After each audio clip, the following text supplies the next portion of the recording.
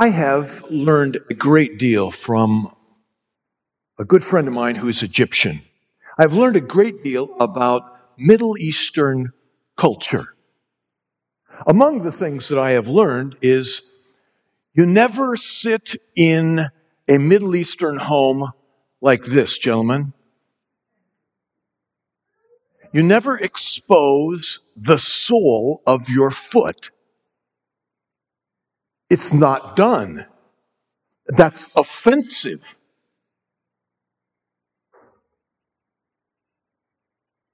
Following the attacks of 9/11, as part of our war on terror, the United States overthrew the government of Iraq and toppled her dictator, Saddam Hussein. Exactly 20 years and 2 weeks ago today, April 9th, 2003, U.S. Marines and local Iraqis collectively toppled a statue of Hussein that had been erected just the year before in Baghdad in honor of his 65th birthday. You may remember seeing video of that particular event where children were standing on the statue and adults were beating the statue with the soles of their shoes. Collectively, those children and adults were showing great disdain, contempt, hostility, even hatred for the man represented in that statue.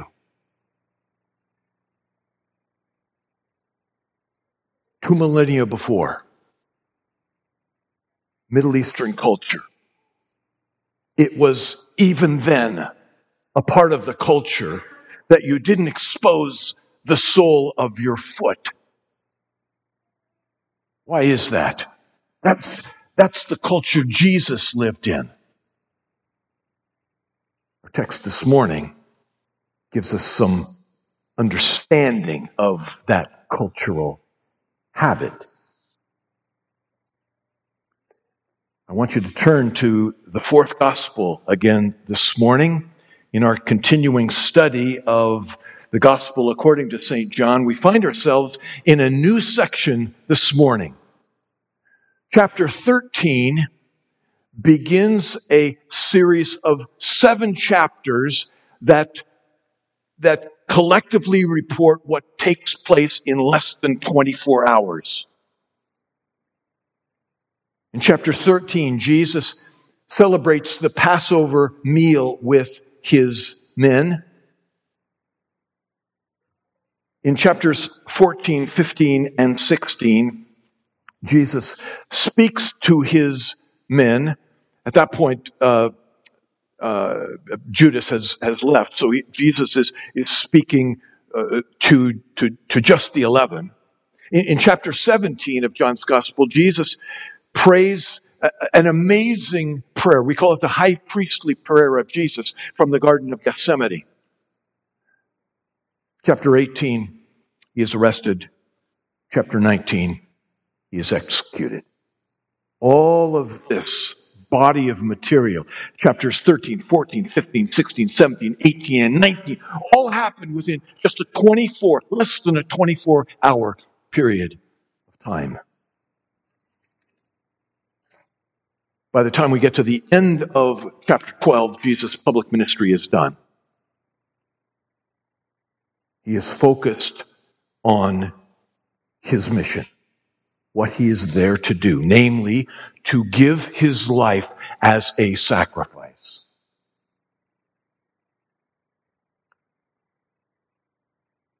The Apostle John sets the tone for what we're going to experience over these next several chapters. Follow along with me as I read, beginning at verse 1 of John chapter 13. Now, before the feast of the Passover, Jesus, knowing that his hour had come, that he would depart out of this world to the Father, having loved his own who were of the world, he loved them to the end. During supper, the devil having already put it into the heart of Judas Iscariot, the son of Simon, to betray him, Jesus, knowing that the Father had given all things into his hands and that he had come forth from God and was going back to God, got up from the supper and laid aside his garments. And taking a towel, he girded himself. Then he poured water into the basin and began to wash the disciples' feet and to wipe them with the towel with which he was girded. So he came to Simon Peter. He said to him, "Lord, do you wash my feet?" Jesus answered and said to him, "What I do you do not realize now, but you will understand hereafter." Peter said to him, "Never shall you wash my feet." Jesus answered him, "If I do not wash you, you have no part with me." Simon Peter said to him, "Lord, then wash not only my feet, but also my hands and my head." Jesus said to him, "He who is bathed needs only to wash his feet, but is completely clean. And you are clean, but not all of you." For he knew the one who was betraying him, and for this reason he said, "Not all of you are clean."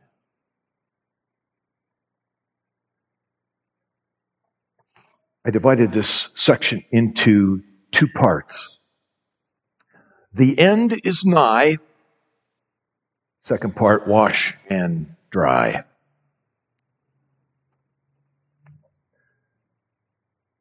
You'll notice in the first section, the first 4 verses, that there's a couple pieces of knowledge that are at the forefront of Jesus' mind. Middle of verse 1, you'll find the word knowing. And then again at verse 3, you find the word knowing. Verse 1, Jesus, knowing that his hour had come, that he would depart from this world to the Father. Secondly, verse 3, knowing that the Father had given all things into his hands and that he had come forth from God and was going back to God. ... Jesus had crystal clear knowledge of his task, his mission. He came for one express purpose: live a perfect life and die as a perfect sacrifice. Everything that Jesus did was focused on that mission. He had one thing to accomplish, and it was all coming to a head. He knew that he would be on the cross of Calvary in about 12 hours.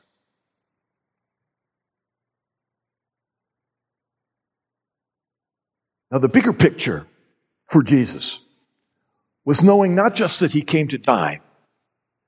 That was a part of the process. The bigger picture showed Jesus exalted in heaven next to the Father, having completed his appointed mission. He knew that there would be nothing and no one who could or would step in front of him and delay or thwart his plan. Not the devil, not Simon Iscariot, no one, no thing. He knew what he was there to do, what would follow, and consequently, because of that knowledge, he made 2 choices.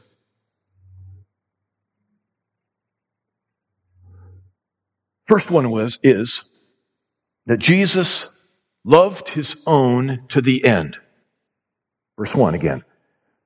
Knowing that his hour had come, that he would depart out of this world to the Father, having loved his own who were in the world, he loved them to the end. Knowing he had this mission, this plan to fulfill, knowing he would be departing this world and be exalted in heaven, With that knowledge, Jesus chose this thing, first of all, to love his own. I'm reminded of chapter 10, verse 27. Jesus said, my sheep hear my voice. I know them and they follow me, and I give them eternal life, and they will never perish. And no one will snatch them out of my hand. My Father, who has given them to me, is greater than all, and no one is able to snatch them out of the Father's hand. That kind of protection, that kind of provision, Jesus lovingly gives to his men. Now it says that he loved them to the end. To the end of what? To the end of Jesus' life? Yes. Well, what about to the end of their life? Yes. What about to the end of their spiritual life? Well, that's never going to happen. But if it possibly could, yes! He will love his own all the way to the end. To infinity and beyond. Jesus said in John chapter 15, greater love has no man than this, that he, what? Lay down his life for his friends. And Jesus calls those who believe in him his friends. They're his people. They are his own. These are the objects of his sacrificial, substitutionary, propitiatory sacrifice. His death won them forgiveness, everlasting life, peace with Almighty God. He who knew no sin became sin on our behalf, that we might become the righteousness of Christ in him. That is a superlative love, a love that goes to the uttermost. Because of Jesus' knowledge of why he was there and where he was going, he loved his own all the way to the end, however we might define that. Secondly, verse 3, knowing that the Father had given all things into his hands, that he had come forth from God, was going back to God, he, verse 4, got up from supper, laid aside his garments, taking a towel, he girded himself. All right, we need to have an extended explanation of what's going on here. Bear with me. We find from verse 1 that this is the feast of the Passover. Now, technically, Passover is one meal. It's at the end of a week-long feast called the Feast of Unleavened Bread. Now, sometimes, because Passover is the meal, the event that particular feast is celebrating, that week-long feast, sometimes the whole week is called Passover, but technically it's just that one meal at the end of the week. It commemorates the amazing, miraculous gift of God where his people, the Israelites, enslaved in Egypt, are released like that. The entire labor force of Egypt, the Hebrews outnumbered the Egyptians, and they allowed the entire labor force to walk out of the country, never to return. Wow. That particular meal celebrated that event when God made that happen. And the angel of death passed over the Israelites and struck all of the firstborn of Egypt. Now, Passover is a big deal. Passover is the kind of meal that we might liken to Thanksgiving or Christmas or an Easter. It's where you get out your best plateware and your nicest flatware and your sparkling goblets to drink out of, and you get the best tablecloth, and you wear your best clothes. It is a big deal. Now, Jesus, on this particular occasion, previously instructed a couple of his men to prepare for the Passover meal. And so on Thursday afternoon, his disciples did what they needed to do in order to make ready. Among the things that they did was to make sure that there was a basin, water, and a towel by the front door. And then they went home and they got ready. Now, for a Passover meal, before you got into your nicest duds, you would bathe and you would be clean and shiny and ready to go. But then you'd have to walk to wherever it was that you were celebrating the meal, unless it was right there in your home. For the disciples, they had to walk. Now, in doing so, they didn't have asphalt streets. They didn't have concrete sidewalks. They had dirt. And so you walked through the dirt and mud if there was water, and you squished bugs between your toes, and you occasionally walked through manure. So do you understand now maybe a little bit of why this is culturally offensive to show the sole of your foot? So dirty. Disgustingly dirty.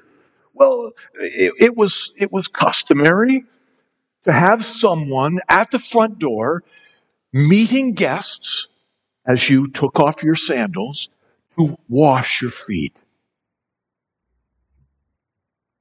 Now, this was not a job that anybody wanted to do. This is something where the master of the house would instruct a servant or a slave, you are doing this task. It was very undesirable. If you were a Jewish person, a Jewish boy in the home, and you were tasked with washing feet, that job was too far below you. And you would get, of course, you wouldn't have to instruct the father or the master of the house. It would already be known. That's a task for a Gentile slave. And so a Gentile slave would come in and would wash the feet of the guests, and get off whatever dust, dirt, mud, whatever else might be there, and would towel them dry. And they would then go into the home. Now, on this particular event, here in John chapter 13, Jesus is celebrating the Passover privately. There is no servant. There is no slave. Now, the Synoptic Gospels tell us that the disciples were arguing with one another about who was the greatest among them. So you can be absolutely certain that as the men came into this home and took off their sandals, seeing that there was no one there to wash their feet, they probably expected that Jesus would have made that arrangement. Nope. You can imagine that as they came into the house, took off their sandals, they would be saying, well, there's no way I'm going to be washing his feet. I'm better than he is. I'm greater than he is. So as they came into the room, they took off their sandals and they found themselves around the table. Now, this is probably a triclinium, which is a three-sided table. Three-sided so that in the middle, that's where someone would come and would serve the food. As you came in, it was the triclinium was a very low table. You would recline at the table and you would prop yourself up with your left arm. Your legs would either be to the side or behind the center of the table. And according to the scriptures, verse 4, Jesus got up from the supper. So they had seated themselves. And before they started eating, Jesus got up, laid aside his garments, and he took a towel and he girded himself with that towel. Just tied it around his waist.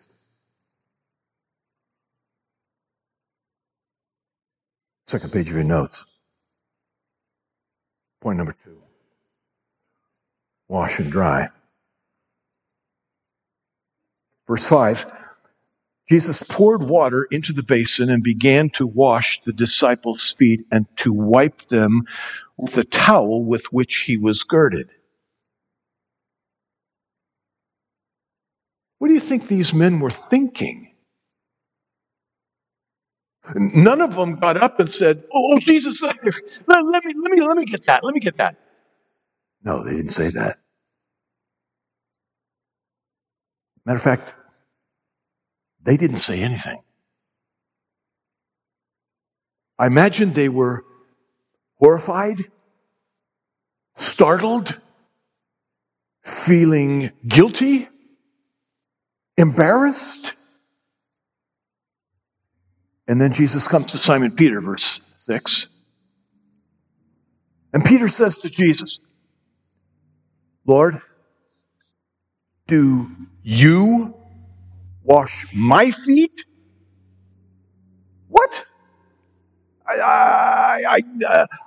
He couldn't tolerate the thought of it. And before he's able to utter an official protest, Jesus says to Peter, verse 7, "What I do, you do not realize now, but you'll understand hereafter." What Jesus is talking about here is the giving of the Holy Spirit. After Jesus' death, ascension, exaltation in heaven, days afterwards, he would, at Pentecost, he would send the Holy Spirit. And the Holy Spirit then, as he does now, indwells every believer. And the Holy Spirit leads us into an understanding of the Scriptures. It's what he does. So Jesus is saying, I know you don't understand now, but you will. When the Holy Spirit comes, all of this is going to make sense to you, Peter. Bear with me right now. Verse 8. So Peter launches into his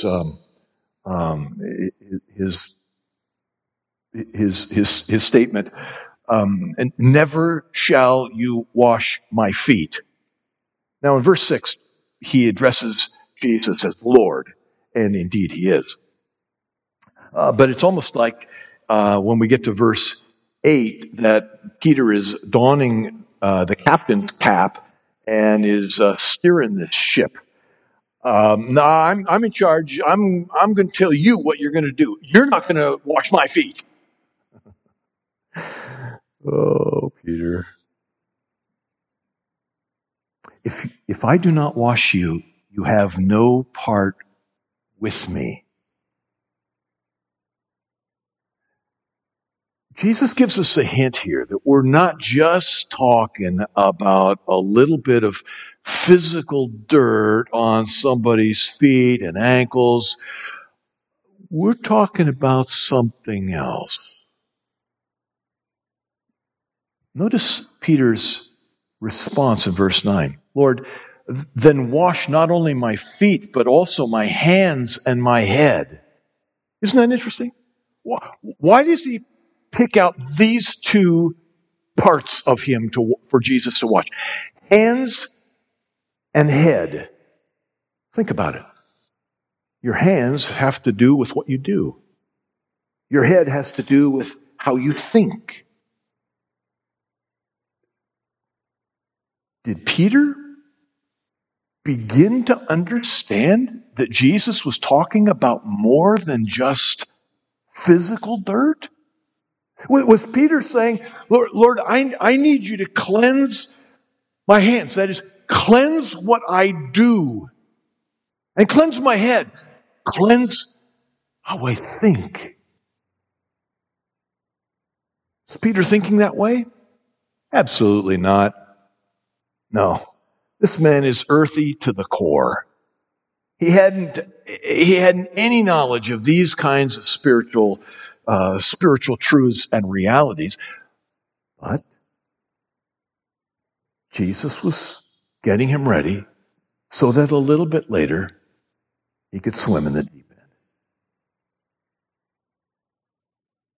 Verse 10, Jesus said to him, he who has bathed needs only to wash his feet, but is completely clean. And you are clean, but not all of you. Now he says in the next verse, John clarifies in the next verse, that the one who is not clean, the one who is not clean in his heart and his soul is Judas Iscariot, the traitor. That's the one who's not clean, that is present at that table at that moment. Now, Judas is going to be dismissed very, very shortly. But Jesus gives us an understanding here that the kind of cleansing that is illustrated in the foot washing is something that is deep. It's not just superficial.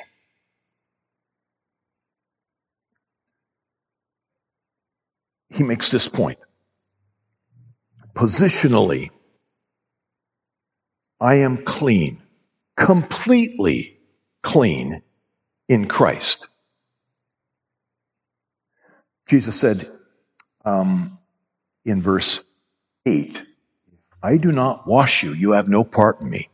We have to be cleansed by the Lord, and when he cleans us up on the inside, we are completely clean, as he says. I put a handful of scripture references in your notes at this point. I don't want you to turn there. I want you to simply listen. The references are there for you to turn to later, which I hope you will do. Ephesians 1. In Christ, we have redemption through his blood, the forgiveness of our trespasses, according to the riches of his grace, which he lavished upon us. Complete forgiveness. Titus chapter 2. Our great God and Savior, Christ Jesus, gave himself for us to redeem us from every lawless deed. Hebrews chapter 10. By one offering, Christ has perfected for all time those who are sanctified. The sanctified ones are the believing ones, the ones who have been justified. Those who are sanctified, he has perfected for all time, completely clean. 1 John chapter 1, verse 7. If we walk in the light as he himself is in the light, the blood of Jesus, his Son, cleanses us from all sin. That person who puts their faith their trust, their hope, their confidence in the Lord Jesus Christ alone, that person who has confessed their sin, repented of their sin, turned to the Savior, that one, his sins are forgiven. Past, present, future. He is completely clean. Clean. Forgiven. There's nothing held against him.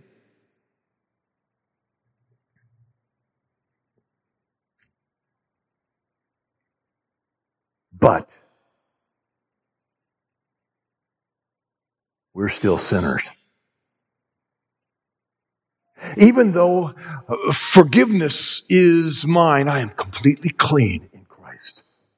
Nevertheless, I continue to sin. What's to be done of that? That's why we have this picture of foot washing. Jesus says, verse 10, he who has bathed, and he's looking at all these men who are dressed up, ready to eat the Passover meal together. Best plateware, best flatware, the goblets, the tablecloths, everything is just nice. You guys have taken a bath. You've trimmed your beard. You look great, by the way. He who is bathed needs only to wash his feet.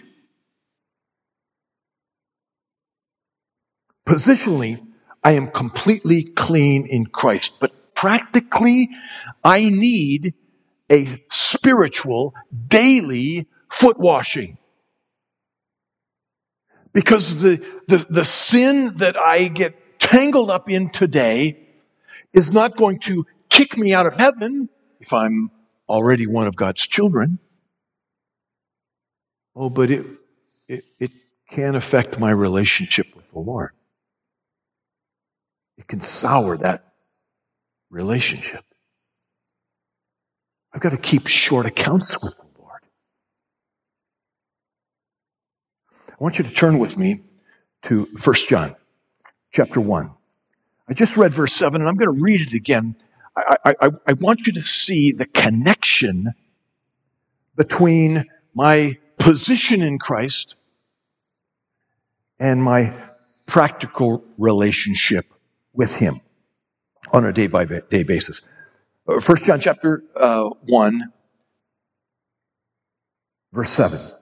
If we walk in the light as He Himself is in the light, end of the verse, the blood of Jesus, His Son, cleanses us from all sin.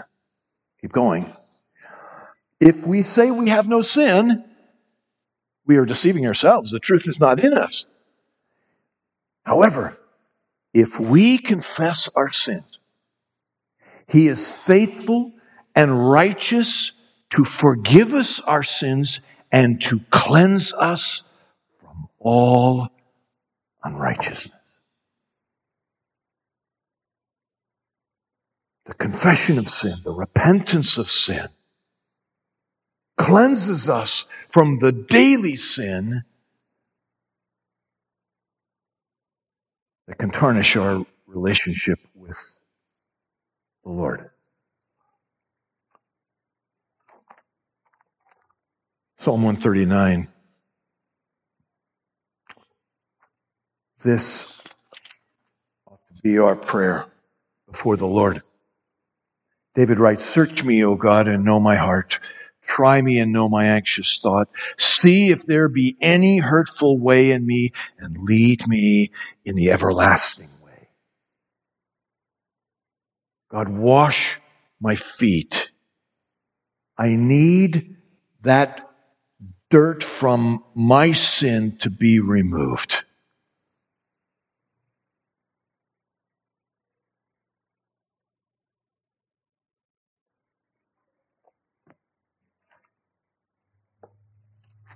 All we need is to be washed. He who is bathed needs only to wash his feet, He is completely clean. Now, in the time remaining together, I want to linger over application of this passage of Scripture. And I'd like to explore a little bit about what does it mean to be completely clean? What does it mean to be forgiven?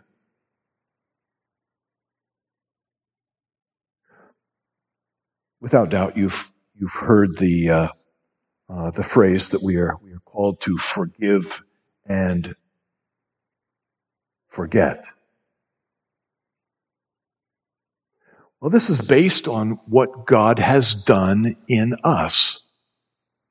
Our response to other people that have offended us, wronged us in whatever way, our response is a mirror of what we see Christ has done toward us. Turn with me over to the book of Colossians for just a moment. Colossians chapter 3. Colossians 3, verse 12. I'll start that's where the sentence starts. I'll pick it up there. As those who have been chosen of God, holy and beloved, put on a heart of compassion, kindness, humility, gentleness, patience, bearing with one another and forgiving each other, whoever has a complaint against anyone. Just as the Lord forgave you, so also should you.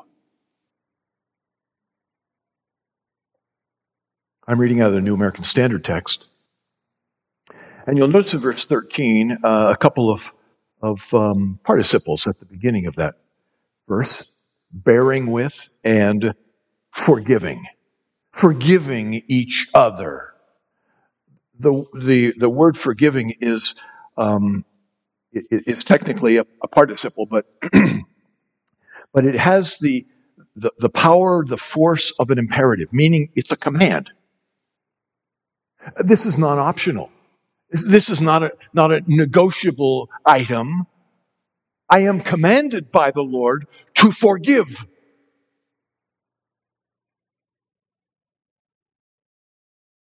And here's the standard. Enter that verse. Just as the Lord forgave you. I am called, I am commanded to forgive others just as Christ has forgiven me. Now think about this for a moment. How has Christ forgiven us? Does he just simply wave a magic wand or throw pixie dust in the air and whoever it falls on is forgiven? Forgiveness is always by grace. We don't earn it. We don't buy it. We can't find it or secure it in any way. It's not a payback that I get because I believe in him. Forgiveness is purely a gift. That said, it is always accompanied with confession and repentance. You see, a person has to be justified. They have to be born from above. They have to be given a new nature. That heart of stone that doesn't beat anymore has to be removed, and a heart of flesh has to be replaced. I have to be a new person in order that I see my need, confess my sin, repent of my sin, and turn to the Savior.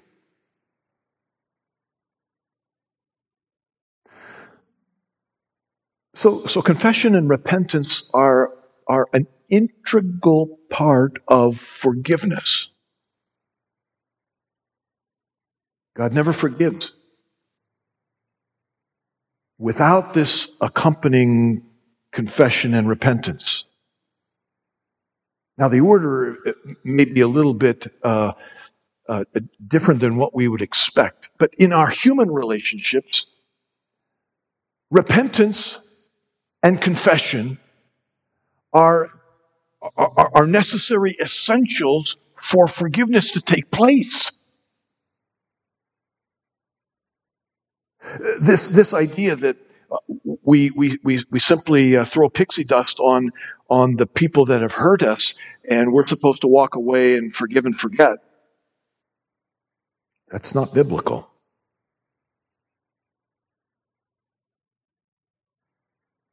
Let's talk about this idea of forgetfulness for just a moment. When we say that we are to forget, it's based on how we have been forgiven by God. Are we saying that God has dementia? Are we saying that God somehow erases data on his hard drive? He scrubs it somehow so that those sins and those offenses never show up on his computer screen again? Listen to the testimony of Scripture. Again, I printed these in your notes. You can go back and look at them. Psalm 103. As far as the east is from the west, so far has he removed our transgressions from us. Think about that. David wrote that. He did not say, as far as the north is from the south. Why not? Because that's quantifiable. We know exactly where the North Pole is. We know exactly where the South Pole is. And we know exactly what the distance is. God didn't remove our sins from us just this much. No, he removed our sins from us as far as the east is from the west. And there he died to make it happen. Isaiah 38, verse 17. You have cast all my sins behind your back. Isaiah 43, verse 25.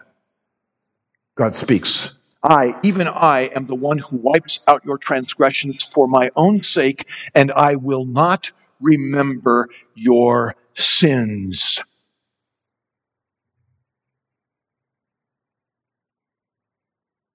He will not remember our sins? Does that mean that God is not omniscient anymore? Does that mean he is not all-knowing? No, he knows every single sin you have ever committed. It has not been erased. He does have it in his mind. He knows all things. So what does that mean?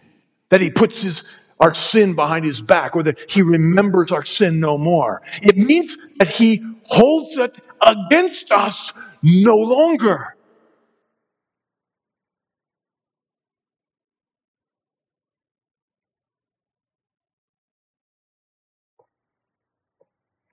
Turn with me to the Gospel of St. Matthew. Matthew chapter 18. We find some very helpful and instructive verses from the Lord Jesus. Matthew chapter 18, verse 15. If your brother sins, go and show him his fault in private. If he listens to you, you have won your brother. Now, when Jesus says he listens to you, he is saying that one has confessed and repented, making forgiveness possible, and then it is our responsibility to respond, extending forgiveness. You've won your brother. Now, verse 16, if he does not listen to you, take one or two more with you. Verse 17, if he refuses to listen to them, tell it to the church. If he refuses to listen to even to the church, let him be to you as a Gentile and a tax collector. Let me boil down what Jesus is saying. There are two brothers in Christ. There is an offense, and you go to that person who has committed the sin. You confront him. He confesses and repents. Whether you have two or three people, you have a whole church there, he confesses and repents. That's where forgiveness is extended. If that confession and that repentance is not present,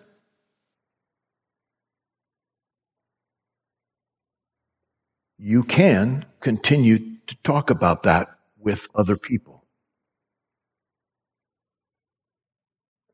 so that that person will come to the point of confession and repentance. And then you've won your brother. And that's where forgiveness is extended. Let's say, for the sake of illustration, that there is a husband and a wife that have a disagreement. No, it's not a disagreement. There is a sin issue that has come up.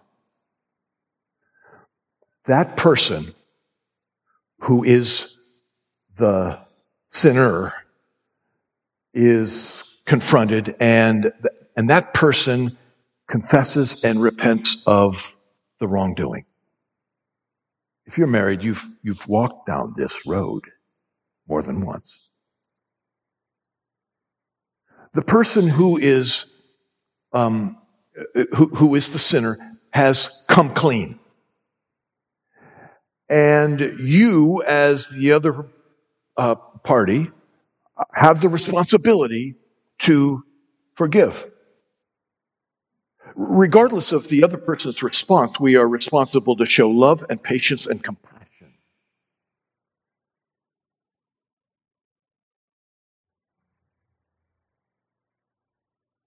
But that chief prize of forgiveness is extended where there is confession and repentance.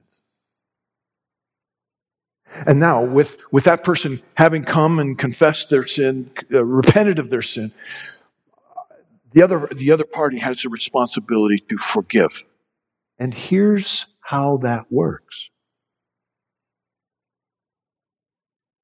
It's never brought up again. We're done. That issue is behind us. It's as though we are going to forgive just as Christ has forgiven us, just as God forgives us. He puts our sin behind his back. And from a human point of view, it's as though he forgot it. From a heavenly point of view, he simply doesn't bring it up again. It's done.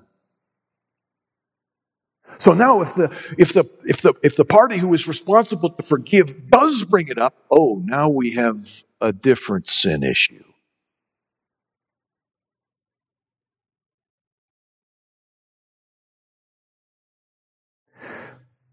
To forgive means that I am not holding sin against another.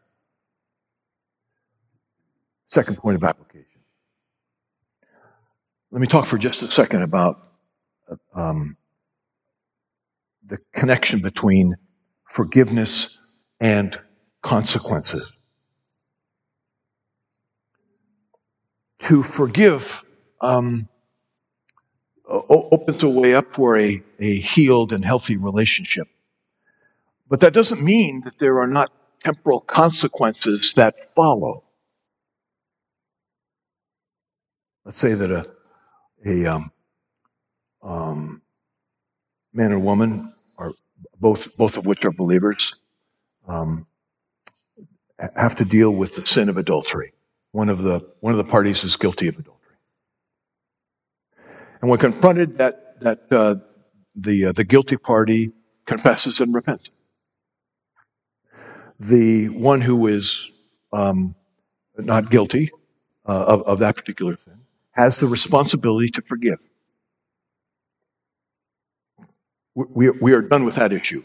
Of course, if the sin is repeated, then we have to deal with it all over again. But let's say that it's done. The other person has a responsibility to forgive. Now, there may be great benefit, and God may be glorified in keeping the relationship together.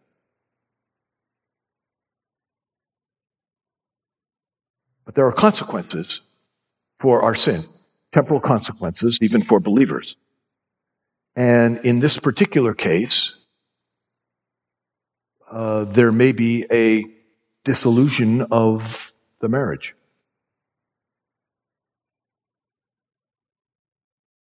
Different scenario. Let's say that you're a small business owner and you have an employee responsible in financial things for the company who you have found to be embezzling funds. You confront the individual. He claims to be a believer in Christ. You confront him and he acknowledges his sin, confesses his sin, repents of his sin. You have the responsibility as not just an employer, but as a brother in Christ to forgive him of his sin. Not bring it up again. That does not mean that you immediately trust the person or that you immediately or that you continue to allow him to be on the payroll.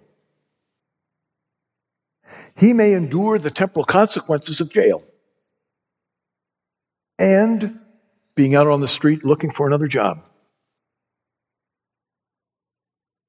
To forgive does not mean there are no consequences.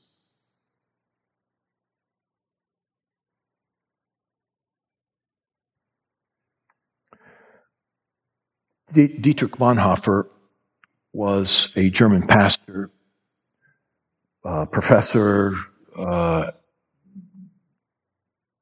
activist.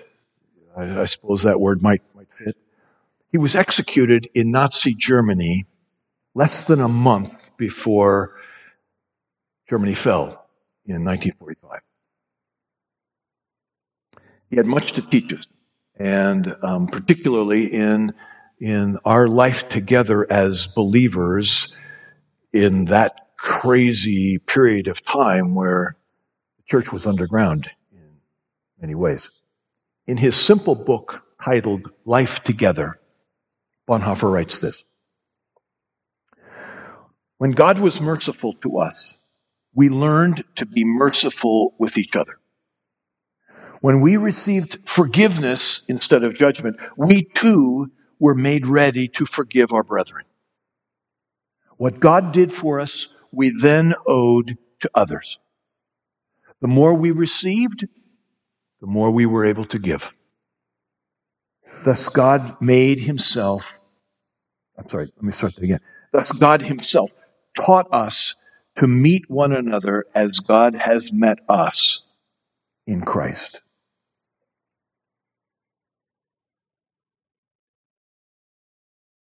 So on the authority of the Scriptures, particularly this set of verses in John 13, I urge you to be a foot washer. Do the dirty work. Restore what needs to be restored. Show humility, kindness, compassion, love. And when confession and repentance are present, to show the same kind of forgiveness Christ has shown you. Let's pray.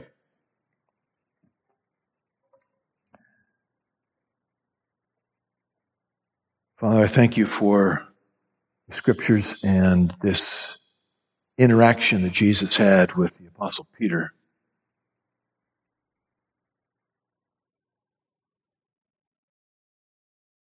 I'm grateful to learn of your complete forgiveness. I know too well how easily I sin on a daily basis. And I grieve the Spirit. I quench the Spirit's work in my life.